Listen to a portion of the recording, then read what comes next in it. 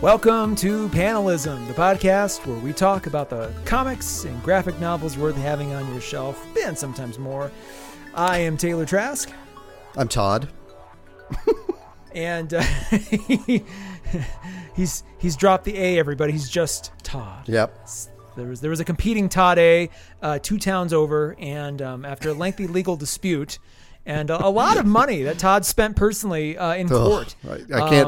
I can't discuss it. Actually, prevented. Exactly. Under the terms sorry, I even brought it up. Yeah, it's like one of those patent trolls in Texas. You know, they just sort of like, it's the same thing. Just a guy. He randomly, calls himself new names and then he just registers the hell out of them. So yeah, so it's just Todd today. Although that's, we're gonna fight it. We're gonna fight it. We'll keep you updated. But it has been a fair moment since we last chatted, and we did a sort of a lengthy pre-show chat, but I'd love to poke around a little more and see what you've been up to. Yeah, we did a lengthy pre-show chat and didn't even talk about like geeky stuff, which I continue to be wading in for sure. We talked about last time how we would maybe intro shows with like, hey, what are you watching, what are you reading, or whatever. I have been rewatching the latter Avengers movies. So interesting. I've done both Guardians, Thor Ragnarok, Infinity War, and Endgame, and I'm trying to think if I've done anything else. But as you know, and I don't know if we want to get into this too much, this was inspired by my 9-year-old niece having very strong opinions on the Age of Ultron. And so she's going to start a podcast next week, folks, with her other little friends that they're going to. We're trying to book her, but she's in demand. But it's been, she. So it kind of made me think like, oh, I need to rewatch this stuff, and wow, is it different once the Russos take over? I mean, it's. I have also watched many videos trying to explain the time travel of Endgame. And so far, none of them has suggested, why don't you just go back to the beginning of Infinity War and kill Vision? Yeah. Which is the thing that has puzzled me these 5 years or whatever. Like, This is so interesting because I recently rewatched the Infinity Saga, just the last two, the War and Endgame, and for the first time, and I've probably seen them now a dozen times each.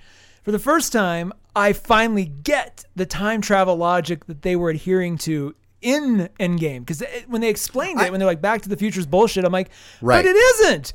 And then and then I think either Ruffalo or Ant-Man was like explaining, or somebody was explaining like your future, but it was all relative to the person.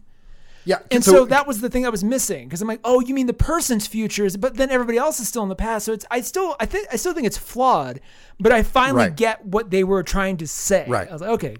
I feel like I do too. I don't know if we want to get into it here, but I think that thing that Hulk says about your future becomes the past, I think you're onto something. I think that's, I bet you and I agree on this. I really hope Loki clarifies a lot of this, because there's going to be a lot of time travel and a lot of sort of alternate timelines. And my hope is that like that sort of contextualizes what Hulk was saying, was like, okay, so in this one, like relative to this person, their past is now their future, blah, blah, blah, blah. That's my hope, because they they're really, Marvel is good at a lot of things, but they're really good at sort of just putting things in movies, whether they're meant for some later date or not, and having other people sort of pick up those balls and go, well, let's run with this.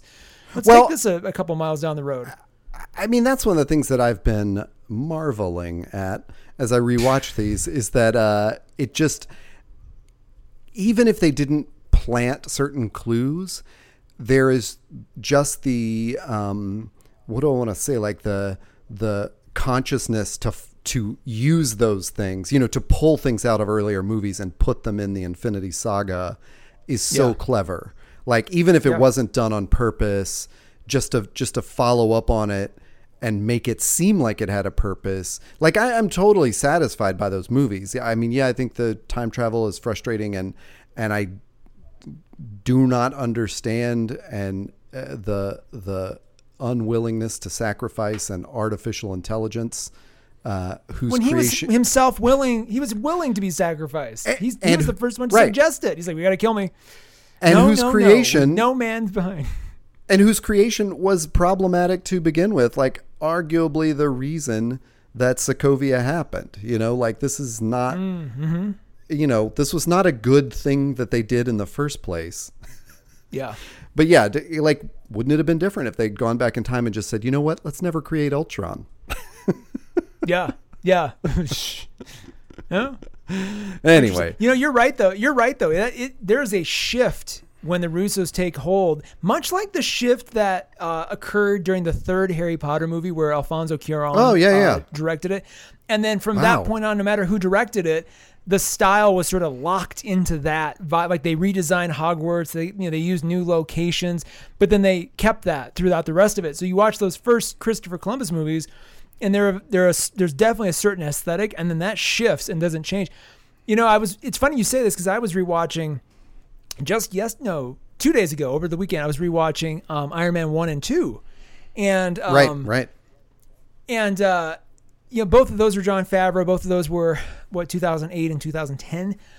And so that, and then you even and not too long ago, I watched that first Kenneth Branagh Thor movie, and there's definitely a different feel of that, you know, pre-Avengers MCU, that first slate of movies, even the first Avengers movie itself. It all kind of feels like it's of one thing. Stylistically, and then you know, there's the Russo thing, which I love too, but it feels like everything has kind of followed that lead since. Even the movies that are a little bit more off the beaten path. Maybe even Black Panther kind of has that feel. I can't explain it, I can't describe it, but there's definitely a different feel. Although here's what's interesting: that first Iron Man movie has so much baked into it, and then people throw shade at Iron Man 2, and I'll say just as much about Iron Man 2, maybe even more. Iron Man 2, so much of those two movies are improvised. I don't think people realize, like, so much of those are improvised. In fact, I think even the first Iron Man, they had an outline like a Christopher Guest movie, but then they didn't have a lot of dialogue, and so a lot of that was just on the spot. Yikes. So it feels like by Iron Man 2, that cast and that sort of way of working really congealed. And so even though I don't know why people don't like it as much, but there's so many moments in both movies that we just completely take for granted now, that we're at that time like, wow, this is the first time anybody's ever done this or has injected like this level of levity, but still treating it seriously. Like it wasn't camp. It was just like funny and fun, you know, like that sort of thing. And then Downey Jr. is like completely casual throughout. You know, he's just, the way he plays Tony Stark sets a certain tone too. So I don't know. I find myself kind of craving that the way it all started, you know, sort of those first movies when you didn't quite know what to expect, and then it kept shifting styles, and yet they tried to synthesize it all together. Like I feel like that, losing that in latter years has been, I don't know. I mean, I understand why it happened. I just feel like we've lost a certain something, you know. That's just me. Well, I don't know. It's hard to say. I appreciate it all. But I definitely, I don't know. I think the Russos have a problem with like plot stuff. Like Civil War drives me crazy because I don't understand why that's a classic place for the like meme of, well, that escalated quickly. You know, I think perfectly applies to that. You know, that movie. Interestingly, did Marcus and McQuarrie, the guys who wrote Endgame and Civil War, did they direct? I think they wrote Winter Soldier as well. Winter Soldier. And I think they did Winter Soldier, but I don't know about Civil War. Who wrote Civil War? Maybe. Let's find this out. Anyway, first of all, kudos on making a Harry Potter reference that I actually understood. Yay! Great. Yeah. Because I remember when I was forced or cajoled into watching all of those movies in order. When the third one happened, I was like, finally. Now we're kicking ass. Yeah. Yeah. Yeah. Well, what about you? Marcus and McFeely did write Civil War, by the way, for the record. Oh, nice. So what about you? What have you been consuming besides the Iron Man 1 and 2? Yeah, I have one thing in particular I've been meaning to I think I pressed it to you on our Discord channel that we sort of privately maintain, but I kind of a long story made short. About a year and a half ago, I became aware of a thing called David Byrne's American Utopia. At that point in time, it was a stage show that he was sort of debuting at like Glastonbury sort of festival kind of stages. Yeah, and I remember saw it in the theater. Oh, you did? Well, as a concert, like not as a Broadway thing? Yes. Yes. Okay. But he toured with the whole show. Yeah. Before it was on Broadway, he toured it. And even before that, I think he did it. There was a kind of an early proto version of it. So it's a thing that has been around for a while. It's evolved along the way as he sort of tools with it and eventually wound up on Broadway and eventually wound up being filmed by Spike Lee for a live concert special that is now exclusive on HBO Max. Yeah. Or you can rent or buy it, on Amazon, whatever. So I originally hated this thing. I remember seeing a YouTube video of it when it was still in concert form, and I just was like, I watched maybe 10, 12 minutes of it, and I was like, I hate everything about this. I hate the dancing. I hate that they're all wearing uniform suits. I hate that there doesn't seem to be any sort of rhyme or reason to any of this. Like, what is going on?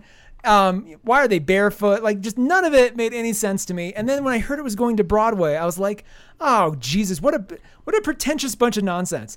And it took the vision of Spike Lee to really turn me around on this. And I had sort of been heading that way very slowly anyway. Over the past year, my sort of fandom of David Byrne has kind of started to increase. And then I saw them do two of the songs on Saturday Night Live. I was like, oh, interesting. I hadn't heard those songs before. Like I think he did Toe Jam as one of them. I was like, oh, I like that song. That must be new. Sent me down the David Byrne rabbit hole. But then I was watching the Spike Lee directed thing, and I'm like, there's still aspects of it I think are not the right decisions. Like, I don't think the gray suit thing works. Considering what he's trying to do and like how he's kind of trying to showcase the vibrancy and freedom of the American spirit. Like, let's get a little bit more visual stimulation. Like the stage, I think the stage is amazing. I think like I have basically become this thing's John the Baptist. Like, I'm going from town to town saying you have to watch this. Even if you don't love it the first time, watch it 6 more times. You will eventually like it. It is magical. So for those of you who are not familiar, David Byrne, he's on a stage with I think a band of like 13 or 14 people. Oh my God, so many. All shapes and sizes, men, women, whatever, ages, it's all over the place. And Turtles. It's completely mobile. The entire stage is completely barren. There are 3 sides of curtains that flank the stage, and the curtains are of this kind of interesting, almost like chainmail material, so they can enter and exit from any point on the stage, no matter where they are, and the backstage is still concealed. It's kind of a neat concept. And they are all barefoot. And it's highly, highly percussive, but even like the trap set is broken down and everybody's mobile. Even the keyboards is like a dude's got like shoulder straps on. He's lugging this big keyboard around, and they all wear matching identical gray uniform suits. And then the whole thing, it's the same set list. And it starts very slow. It's just David Byrne on stage with like a brain in a jar, essentially. And then it builds and slowly more people come in. And as they kind of elevate the energy of the songs, and by the time they get to about 4 or 5 songs in, like the entire band is on stage. I think with the song E Zimbra, the final section comes out, like the percussive section. And so it's so perfectly shot. Like you really like, there's a really great sense of energy and just sort of, the camera is really close on stage, and yet he's got some really great overhead shots and wide shots. The sound mixing, I have to give ultimate credit to, because even on the Spotify album, it's great. But on that TV show, like this, the sound is perfect. Like it is perfectly captured to the point where you're constantly asking yourself, how can a mobile band be creating a sound this vibrant and like precise and so interesting? And so it takes you through a good chunk of the David Byrne solo catalog with a few Talking Head songs sprinkled in. And he stops along the way to sort of tell stories and weave a bit of a light narrative element around everything, but it's not a 3-act structure. There's not like a there's not characters per se, but it is sort of evocative of the American experience in different ways. So you slowly kind of start to get a feel for what he was going for and kind of what he's trying to do. And I don't know. I went from, I hate this, I want this removed from culture, to now everybody needs to see this. I still have things I think it could improve. It's not perfect. It's not, it's not like the most perfect thing ever built, but I'm like, for what it is, and for it's David Byrne's point of view at a particular time, and I understand all the decisions. They're justified decisions, but like they're not I think that he could have maybe even gone a little further, but that's just me. But I'll take the con. I'll take the con in that argument and say it is perfect, and David Byrne is a beautiful genius, and you should absorb everything that man does. But interestingly, so I went in totally cold. Just didn't know what I was going to see. Just that I was going to see David Byrne in a large theater where I'd seen other music, and oh my God, it was just so beautiful. Like the whole experience was just amazing. To sit in a theater and watch that like unfold in front of you on a stage was transformative kind of thing, Now, okay, so you saw it on a big screen. Does no. I saw the band perform. Like I saw the live show. Oh my God. Okay, so then does the ginger dancing guy, is he just as sort of alarming live as he is on screen? Because it's like that's the one guy that I'm like, very much a little much, dude. A little much. There's this guy. So there's among the band there are two dedicated dancers who I can't even describe their choreography. Yeah, they're backup singers too. But their choreography, it cannot be described by humans. Like it is, it's like a combination of like a seizure and like voguing, but also like some Christine and the Queens, and yet it sort of makes sense, but then does it at the same time. It's very strange. But it does feel like a choreographer tried to make better movements out of David Byrne's dancing and then like gave that to other people. Like if you picture him dancing with the talking heads, that was like, the like really like angular and robotic kind of like lurching movements. It's like they turned that into a dance, and that's what these. I actually have inside knowledge on this. So he did a tour, I think about 10 or 15 years ago, that he references in his book, How Music Works, which is a great book, by the way. It's even if you did music business as like a degree in college, like I did, like get this book. It's fantastic. It's another wonderful thing of David Byrne's mind. But he talks about this tour he did where for the first time he brought dancers on stage, but he wanted them to be, I think he had 4, and he wanted them to look like normal, average people. And then the choreography they made up, and he basically like their audition was like, do a movement that's completely original to you that, you think is for this song. And so he found dancers who did things that were completely unexpected and then could fuse that together into like a cohesive choreography. And so he worked with the choreographer to sort of bring that out of those folks. That same person was involved in this show. And so it's almost like they took that to the next level with this, because it's very precise. And it's evocative of some of that talking head stuff too, but it's definitely something the two dancers primarily like engineered. And then, every once in a while, like a third or a fourth person will join them, or, David himself will join them. But there's a redheaded guy, where I was getting with all this. There's this redheaded guy who wears very, very intense eyeshadow. And I can't even describe him. Just look up the show. You'll see him immediately. It's hard to tell if he's stealing focus or just being making really interesting choices. Like I oscillate between the two, because sometimes I'm like, dude, dial it down a little bit. And then there's other things where I'm like, oh, he has to be at this level, otherwise it doesn't work as well. I wonder how much of that is how the filmed version translates from the live version, because I just remember it like, he was striking, but I didn't feel like he was stealing focus from Byrne. It was he's mostly striking because those two come on stage together. Like it's David Byrne out there with the brain in the jar, and then these two backup singers walk on, and just it's a very redheaded man, and you're like, wow, okay. And I with very intense eyeshadow. I was close-ish, but not like not like in the first 10 rows, and I noticed how intense the eyeshadow was. So I wonder, like on film, if that's even more intense. But So anyway, my journey's backwards because I have avoided the film sort of because I'm sort of like don't want to have my memories of the show meshed with the filmed version of it, you know? I see. But I've also kind of avoided the album since then. Like it's in my car, like, cause I think I bought a CD at the show or it came with my ticket. Cause I normally don't buy compact discs, you know?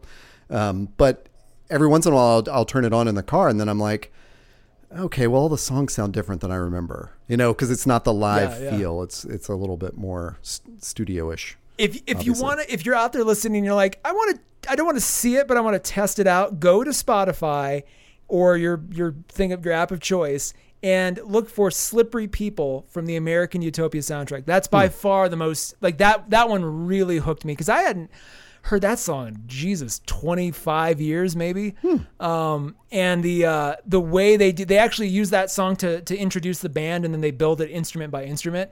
And then you're like, holy crap, like this is like and it just kind of shows how talented the band is. And it is a crack group of musicians. Like, they're amazing. I mean, they are so tight. I think it's one of the Wooten children on bass. I think it's Victor Wooten's son. Oh, my God. That makes sense. We know them from like Nashville.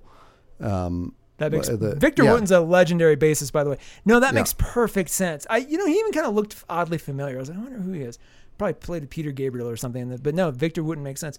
So anyway, we could do a whole podcast on David Byrne. By the way, if you really want to go down the David Byrne rabbit hole, as I have, I highly recommend either discovering or revisiting the early 90s album Uh-Oh, UHOH. It's got a picture of heaven with some angels surrounding a throne on which is sitting what is essentially Snoopy the dog in like a really shitty cartoon. It is like Brazilian rhythmic, weird sort of, what you'd expect from David Byrne, but like the rhythmic nature of it and just sort of the inventiveness of it is really addicting. So I had never heard it before. So I'm like, man, this is, I need to, so I've gone down a deep David Byrne rabbit hole this year. I don't know that one. So I've added it to my library now, but yeah, we could do a full David Byrne podcast because I'm talking to you in front of my Talking Heads poster and I revere them as like the greatest American band. But I'm not like intimately, I'm just not like intimately familiar with them. Every time I hear them, it's like heartbreaking and beautiful and joyful. And like, it's like such an emotional experience for me that I have to just sort of like dip my toes in from time to time. So anyway, that's interesting. We were going to have to do a different podcast on this because like if I had known this about you like 6 or 7 months ago, I could have really geeked out. I know.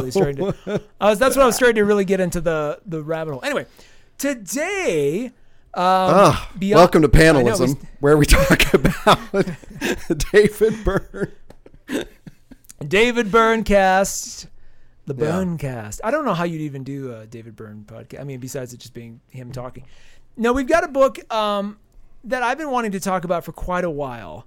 And it's one of those big, thick books you see in every comic book store, but also like Barnes & Noble like puts it pretty front and center. So it's been around and it looks amazing, but it also kind of looks intimidating. I'll just jump right in and then I'll backtrack. It's called The Sculptor by Scott McCloud. Actually, and it's written and illustrated by Scott McCloud, like a complete work by him. And first published. Should we set up who Scott McCloud is?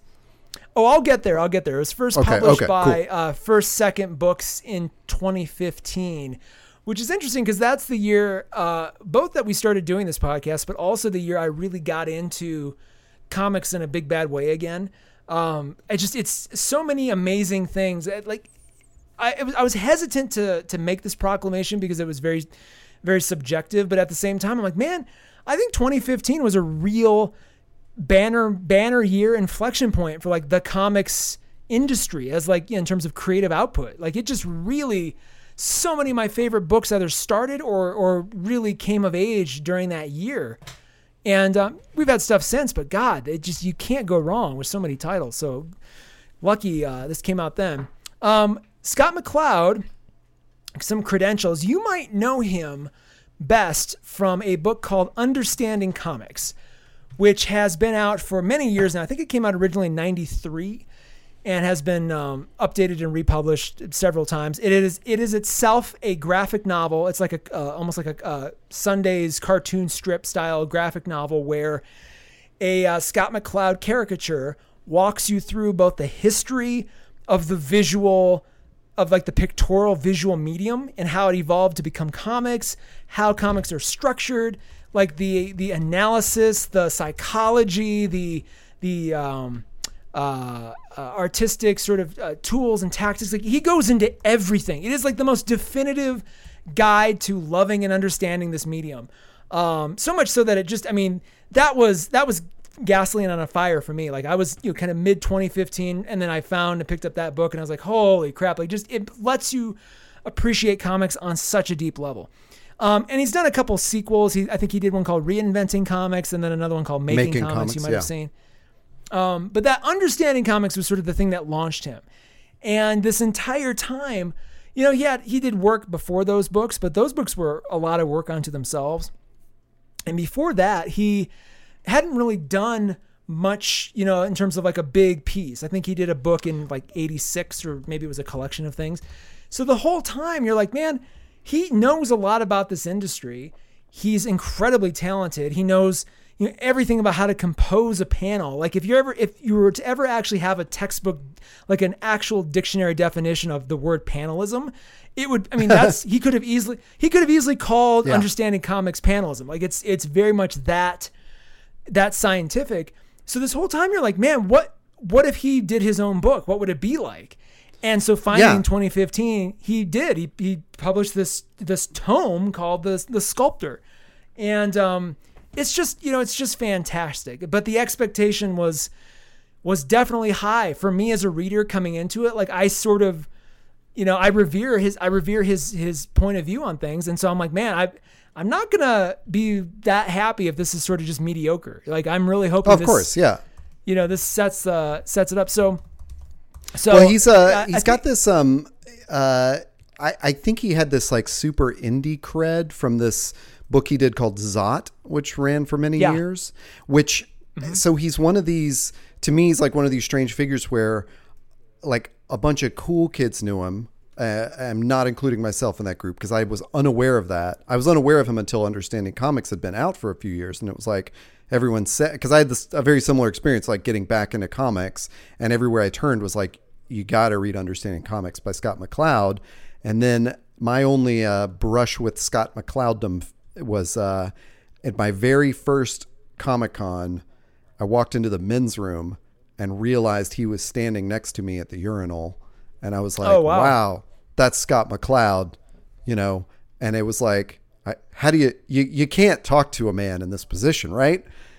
And then the guy on the other side I can make goes, so many crass jokes. Scott McCloud. Oh my God, it's so great to meet you. And I'm standing there going, dude, it's not appropriate. So. Interesting. There's so many jokes I want to make that I won't, just, because you could probably imagine. But anyway, that's sorry to grind that to a halt, but yeah, he's fascinating because he had that reputation, and then sort of like became another different thing, much like when David Byrne went solo. Anyway, exactly. I should mention too, by the way, that this copy is one you had given me as a gift a couple years ago too, and so I had poked at it, but it's one of those where I really wanted to, have the attention span, the proper attention span, and like finish it in like 3 days, so that I could really kind of consume it the right way, and not stretch it out over like 2 months or something.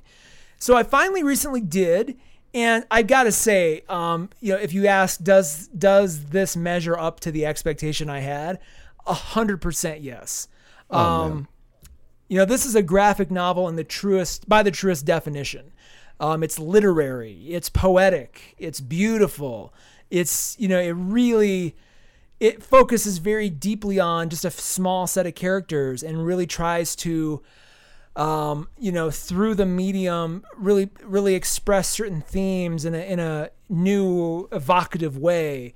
There's not, I don't have a back of the book. I sort of assembled one from some notes. So this tells the story of David Smith, an artist in his mid-20s living in New York, and he is on his last leg creatively, financially, mentally, and death, the actual sort of archetype of death, in the guise of David's Uncle Harry, gives David 200 days to live in exchange for the power to sculpt anything he can imagine. And then complications set in when David falls in love. And so there's David, there is Meg, and there's I think it's Harry is the uncle character, and then there's like a few other characters, and so that's kind of it. So it's really focused. There's some. Let me talk about the themes, because I think I can really get into story details if I do that.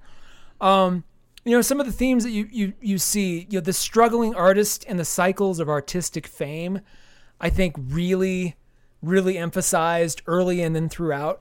Scott McCloud really nails down the fact that for most artists, especially when you are successful younger or successful early in your career, there's definitely a cycle of they love you, they forget about you, And with David's career, he was definitely the hot commodity when he first sort of emerged. His style was all the rage. He did do a few flashbacks where it's like, he was at parties and premieres and openings, and then he hit a rut, and the industry moved by him, and then he's just been on this sort of crashing trajectory since then. And he's 26, so he's also basically having a quarter life crisis. That's like another big theme. He's mid-20s, living in New York, at the end of a very specific career path right now. Almost out of money. His friends are kind of moving on in other ways, and so there's this kind of dual sort of condition of him, where he's the struggling artist, but also the struggling, I don't want to say millennial, but like struggling, like mid-20s something. What is my life going to be? Is it still going to be this? What form does this take now? If it's not this, what am I? And so that's when he finds Harry, and Harry makes the deal with him, where he's like, look, and Harry's clear, like David knows what he's getting into. He knows that, in 200 days he'll die. I think he has like 24 hours to consider it. So, somewhere. Just to clarify, you said Harry, but it is death that looks like his Uncle Harry, or... Yeah, it's his Uncle Harry come back. No, it's death. And I think the way they describe it, he was always death. He wasn't like Harry, and then like he just takes the form of Harry. Like he was, death comes to Earth, and kind of lives a normal life now and then. And so in this particular case, he was Harry. I believe. Unless I'm just really mixing that up. I think that's what that was. So like he decides, he makes this bargain. I was gonna say Faustian bargain, but like this bargain, and he can create anything, and he can take any surface, like he can take a wooden table or a metal pillar and like literally shape it like clay. He can move things around. And so he goes home and immediately just goes hog wild, like, taking his floor and making like waves and shaping all these things. And then slowly he kind of learns to figure out the power and how it works. And he does a show where he just, I think, it's like a no limits, just all the gutsy, risky choices he wanted to make. He makes all these things, and the show goes not according to plan. And so it's about that for a little while, but then you realize he runs into this woman named Meg, who's a performance artist. It's actually an interesting little meet cute that happens. She's part of this like theatrical troupe that does kind of flash mob things. So he's walking down the street, and everybody on the street is an actor, and she sort of emerges with angel wings on and tells him it's going to be okay. And, he thinks he's hallucinating. And later on you realize that like, oh, they all start clapping, and he was like the sole audience member for this performative thing they're doing. So Meg, who's the star of this, and David eventually do start dating. He's obsessed with her at first, and then she's got another boyfriend. So he does the, that thing that everybody in their 20s does, where you sort of have a crush on somebody. You gotta wait. You got to figure out what your relationship with that person could be or might be forever if that does, if they don't break up with that other person. And eventually they fall in love, and they are together. And then so the rest of the story is. So he, of course, knows like he's going to die. Yeah, that's the rest of the story. So it's like, how does he spend the rest of those 200 days with this woman that he's eventually going to lose? And how does he still make something of the gift he's been given? And because he's like, look, I'm going to go out. People are going to remember who I am. He just, even though you have the power to shape anything, what do you do with it? And he, there's a couple of times that he tries and fails, even though he has this ability to do these crazy things. People still don't like his art. And so, as it's going, and there's this sort of, it's this, this climax is coming where he's going to do something truly amazing. You just don't know what it is. And it actually ends up being incredibly like a very emotional, beautiful thing that sort of, ends his career and thus the story. So I'm not spoiling that. There's the other theme that it really, I think, weaves its way through this is the temporary nature of life. Once he makes that bargain, like there's a lot of the way he views the world, the way he interacts with people, the choices he makes, the chances he takes, like it's all highly predicated on this deadline, this looming this ticking clock. And so it's, how does he look at life that way? And, should he have been looking at life that way this entire time? And all these questions kind of flood in. And then you realize that in 200 days, he'll be 27, which is the age that so many young artists die. If I'm not mistaken, I think Amy Winehouse, is Hank Williams one of those guys too? Kurt Cobain, maybe? Hank Williams Sr. died before he was 27. But yeah, Kurt Cobain, Jimi Hendrix, Janis Joplin, Amy Winehouse, 27 Club. Yeah, the 27. So like, I'm sure that wasn't unintentional. Jim Morrison. Yeah. So all these amazing artists died, at coincidentally at age 27, and so that's when David's going to die as well. And so what is he going to do with that time, with that gift, for one last hurrah, while at the same time sort of realizing something that he's always wanted that a lot of people don't get to have, which is sort of this sort of true love situation that he's going to eventually have to tell her, like, hey, you're not going to have me after this point. So there's a lot that's baked into this. The length is definitely justified, but it flows so quickly. Like I think the chapters, there's I think 5 or 6 like big chapter chunks, and it doesn't break down like a trade paperback would. It's definitely a graphic novel. That's now. Are there chapter breaks in it, like a yes. Justice League might happen, like have a Snyder cut? There are yes, but in this sense, the chapters were intentional from the beginning, and they stopped the pace, and they allow you to like maybe pick up again like 2 months later. Or 2 weeks later, gotcha. So it lets you, like, the chapter ends and then you can always start fresh on the story wherever you want to. The art, which I haven't spoken about yet, is also great. It is black and white with shades of blue. So blue is sort of the highlighting color, which, you think might get a little tedious or monotonous. And it doesn't. It really, I think because the story is kind of heavy and you mentally want to really lock into the character moments and the feelings and everything. I think unlike American Utopia, a more elaborate color palette might exhaust the senses. It might make it a harder book to get through. And McCloud's kind of known for that. Like understanding comics and making comics, and the third one you mentioned that I forgot about, we're all like, he has this very clean black line on a white background style. Like that's just what he's known for. Zot was like that. So it's I can't even imagine him working with color. So just the fact that you said there's blue in it kind of shocked me. Yeah, and it's just like shading, right? It's not like deliberate. It's not deep dark blue or vibrant blue. The whole thing definitely feels like a manga. It has very much a manga style of character design and use of black and white to punctuate certain things. Because you can't just draw in black and white and go, unless you're Frank Miller, you can't just draw in black and white and go, well, that works too. Like I was going to color, but I guess I'm not. Like if you're going to design comics in black and white, like it's a very specific process in terms of how you're going to, structure your character looks and what they're wearing. Like David wears a black t-shirt pretty much through the entire thing. And, in the world of the comic, it might be black, but that might just be a color, any sort of rotating colors. But it's easy to separate him in any scene he's in, even if he's wearing like a cardigan over it. But yeah, it definitely has, like, if you're a fan of things like Death Note or any of those sort of long running manga graphic novel series, like this feels at home there. It's definitely not a manga officially, but it does have that sort of vibe to it. It's not a manga artist, but he reminds me of Adrian Tomine's work. Great example.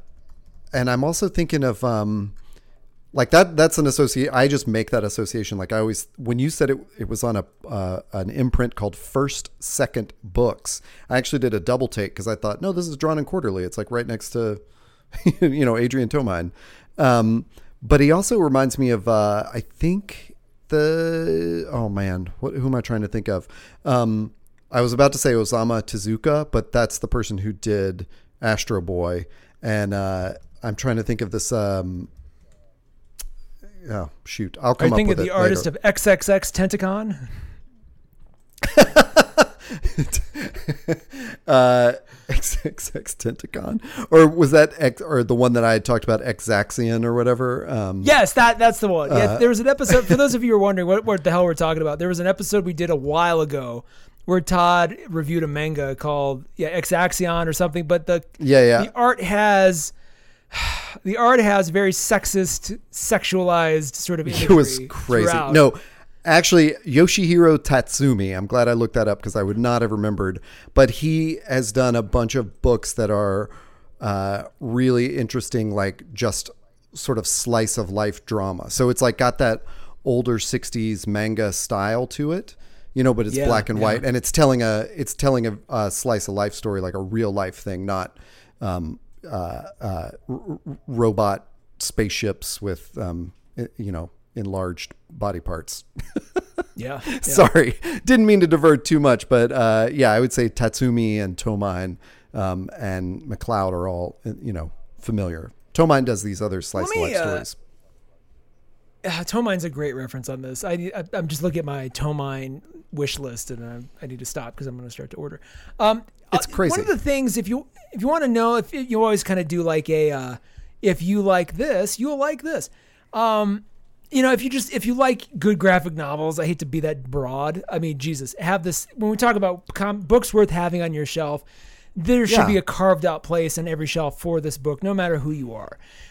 If you've read Understanding Comics and you liked it, then you're ready for this. Like, don't hesitate, jump on in. But I'll also say, if you're not a big comics person or graphic novel person, you're maybe just to stumble onto this. If you've seen, this is going to sound weird, but if you've seen the movie, the Keanu Reeves, Charlize Theron movie, Sweet November, I thought you were going to say 47 Ronin. Oh, Jesus. Is she in that too? No. But it's one of my favorite Keanu Reeves movies. No, Sweet November. I mean, also starring cameoing Frank Langella, which Jesus. But like, it's a movie. It's one of those like kind of rom-com kind of Keanu Reeves movies, but it has a very sweet sort of sentiment to it, and also based on a ticking clock for one of the characters, and a lot of the same themes, oddly enough. So if you ever liked that or thought, hey, this could be better under the right hands, like then this book is for you. It's kind of like almost like a spiritual successor to that kind of a story. So while still viciously being its own thing, like you're not going to read a book like this. But yet it still will feel familiar. It's like, oh, I've read stories like this, but this is just a really great execution of these concepts. Well, so let me ask you this. Would it have worked as well if the character were older? And you can answer that briefly, and then I'll ask you a follow-up. Because 26 is young. So I'm wondering how old are you? When you say older, what do you mean? How old are we talking? Well, I'll tell you, so when you mentioned mid-20s, and then you talked about how he was initially popular and his career had kind of faded, I think like you're 26, like you don't have a career yet. You just started. So I was thinking like, oh, well, I wonder if this is the author reflecting on himself and somehow he placed it at an earlier age in his life or something. And then I thought, well, when you said the thing about Club 27, I was like, oh, maybe that was the impetus. Like, is that really important that, like, you know, and is, or is that just sort of a detail of the plot? Like, oh, I'm going to die at 27, just like all these other artists. Does the story work if he's older? 50. No. Yeah. No. It does not. It does not. Okay. Gotcha. Because you need the choice he has to, you know, when he decides whether or not he's going to take this deal.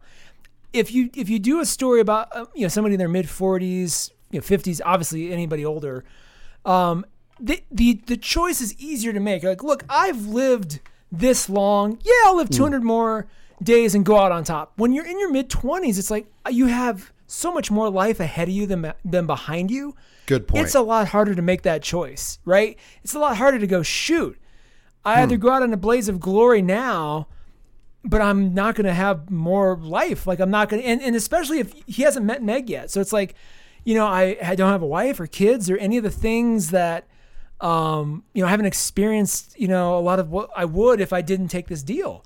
But I may never be remembered for anything. Like, I may never be. So it's that choice, which comes very early on in the story. Like, it only works if he's around that age where it's like, okay, he's mature enough to make the choice. Like, you don't want to do it to like a 16 or 17-year-old. It's like, look, you don't know.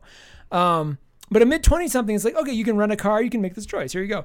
Here's where it is. So it's like to have that. You can rent a car. You can make this choice. You can make a deal with death. It all goes together. Same age. 25, you're good. But he's and then I think there is sort of the temptation to go, much like his contemporaries, he died when he was 27. And it's just that sort of that burst of genius before the flame goes out, I think is sort of the appeal of that age. Interesting. No, this is all. So I have not read it. I'm not asking you these things, imagining that I've not read it. It was recommended to me by a friend who's an architect, and I can't remember the circumstances under which I got it for you. I don't think I got it at Comic-Con. I think I just had to do an Amazon order. But I believe that's right. But yeah, I had at least, like flipped through it or something. And it's one of those weird books where the cover kind of put me off. So I went purely on the recommendation of this friend. Like, you're going to enjoy this. You said that. Yeah. Well, I'm glad you said that because the one failing of this thing is the cover. It is just not. I mean, I removed my dust jacket, and what's underneath it is a full page. Like on the front, it's a full page image of David. On the back, it's a full page image of Meg in the blue tinted design. And that's still not the best, but it's better than the cover.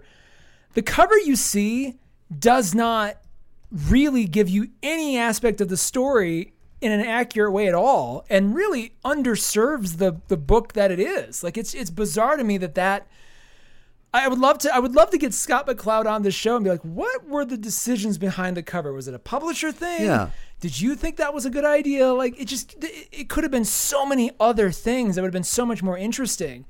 And I'll be honest, even though you gave it to me, it was kind of a deterrent at first. I'd be like, well, yeah. How good is this? You kind of fish through. Yeah, right. That's interesting. I think I had a similar reaction with Zot too, which is funny because it's not like the covers for Understanding Comics and Making Comics are super alluring or whatever. They tell you exactly what's inside, but somehow they worked better for me than Zot and Sculptor. So well, those are more academic. Those are more like academic books. So those maybe I was less important. Forgiving. Well, it's a little less important for those because they sell those in college bookstores too. Right. So it's like those. They can be interesting and engaging, but they don't have to be. For a graphic novel cover design is very important. We haven't really talked about this. Yeah. Maybe we'll do it on a future episode. But like, I compare it to a book I reviewed recently, The World of Adina, which the cover alone, if I knew nothing about Moebius, which I'm a big fan coming into it, but if I knew nothing about Moebius, I'd see that cover and go, what is this? This is it. What is happening here? I need to have this. Several other covers I could point to as well, but like that's the one weakness of this whole thing. Like it almost feels like it's a publisher weakness. Like this, that was maybe.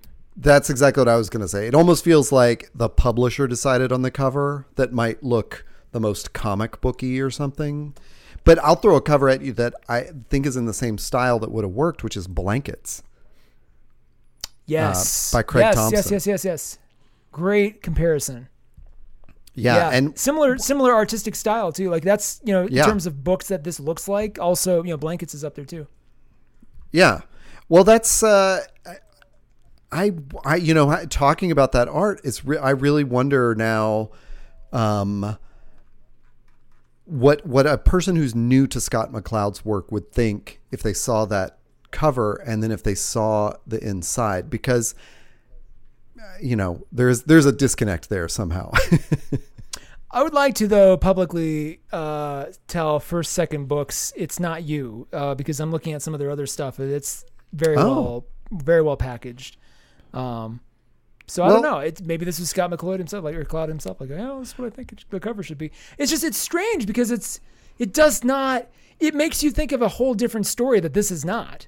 Right. It makes you think that like he's either haunted by some like ghost girl, or his powers that he's able to turn, bricks into, or maybe he creates a kind of a fake brick girlfriend, or he sculpts, or like he sculpts his own woman like mannequin style and brings her to life, and it's like that's what the cover suggests, and that's classic. Not what this is. Well, and I'll tell you, Cattrall is not going to emerge from a wall. Sorry. Not having read it and thinking about like seeing the cover without reading, the summary of it. I truly thought that the entire thing was going to be sort of like, not, I guess maybe allegorical or something, where it was really going to be more about like the sculptor's interior life as a sculptor. I thought, oh, this is just like the cover is like an allegory. Like he doesn't actually get any power to bring things alive, or to shape, objects as he wishes. I thought it was going to be like a real life story about a sculptor, and we were just seeing so it's funny that I sort of reversed it, where in that case the cover was actually telling me like, no, he's got powers. And I should clarify, he doesn't bring anything to life, but he can shape anything out of anything else. Yeah. It is, it does function, as you were talking, it does kind of function, not Black Mirror, but like that, like Electric Dreams on Amazon, which is based on a bunch of Philip K. Dick books. Like it has that kind of almost like melancholy, where it's just like, kind of like unique set of circumstances and choices, and not I don't want to use the word dystopian because nothing about it is dystopian, but like, it's sort of these fantastical things happen under very, very human, very real circumstances. And it's using kind of a slightly heightened fantastical thing to tell, to really delve deep into true, real human emotions. Like I don't know, it has that kind of flair to it. If you like any of those Electric Dreams shorts, or even a better example is the Tales from the Loop, which is also on Amazon, also amazing.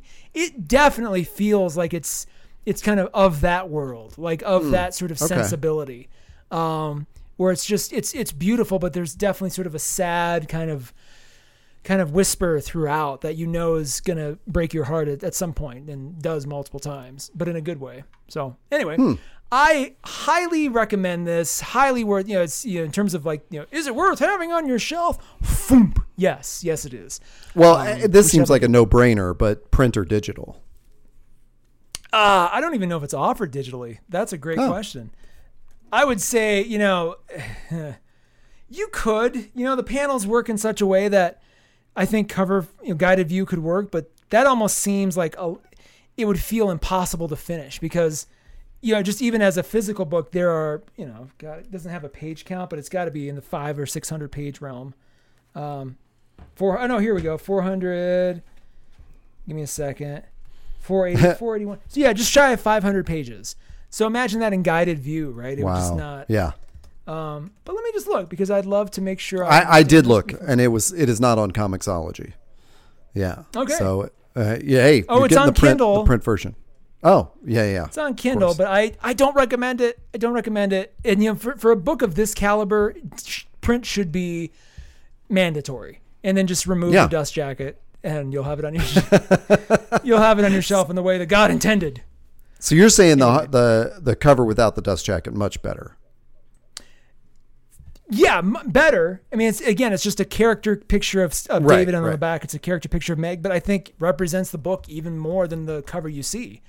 You know, the dust jacket cover. I'd rather this. This is at least you're like, okay, you know, the look on his face and the fact he's connected to this girl somehow. Like, this is okay. I can. What is this? It just makes you anticipate the story in the right way. Anyway, you can go and find other books like this that we've talked about, and I've run out of things to say, Todd. You run out of gas. Yeah. This is a great example of like if for some reason you're new to the show and you stuck around after Burnin' Up, which is our David Byrne podcast preview that we did at the beginning of this show. I love it. I love it. Thanks for sticking around for Comic Chat, which is what we actually talk about. But yeah, this is a great example of one of those books we want to cover, which is like pull one of those books out that you might not have heard of. It's a few years old, and it's not necessarily like a superhero book on one of the big two labels. So I'm so appreciative that you chose this book to do. And it once again reminds me, like, I have this reading list that's just growing and growing. But yeah, more of those books can be found at panelism.inc. That's .ink. That will take you, that is our website where you can find all of our old episodes, where we generally, the title of the episode is going to tell you what book we're talking about. And we are also on Instagram at panelism.inc. Rarely, though, both of us are pretty disconnected from social media these days. Yeah, sadly. Try as I may. I mean, we would love to have discussions there, but it is increasingly difficult to just sit on social media, especially with this looming TBR pile I have, which is getting taller by the day. But anyway, that's The Sculptor by Scott McCloud, a man I've met in a men's room, but fortunately did not introduce myself to. I love that that's a story. I just love that that's a story. That's a perfect way to end it. We'll just end it right there. Bye, everybody.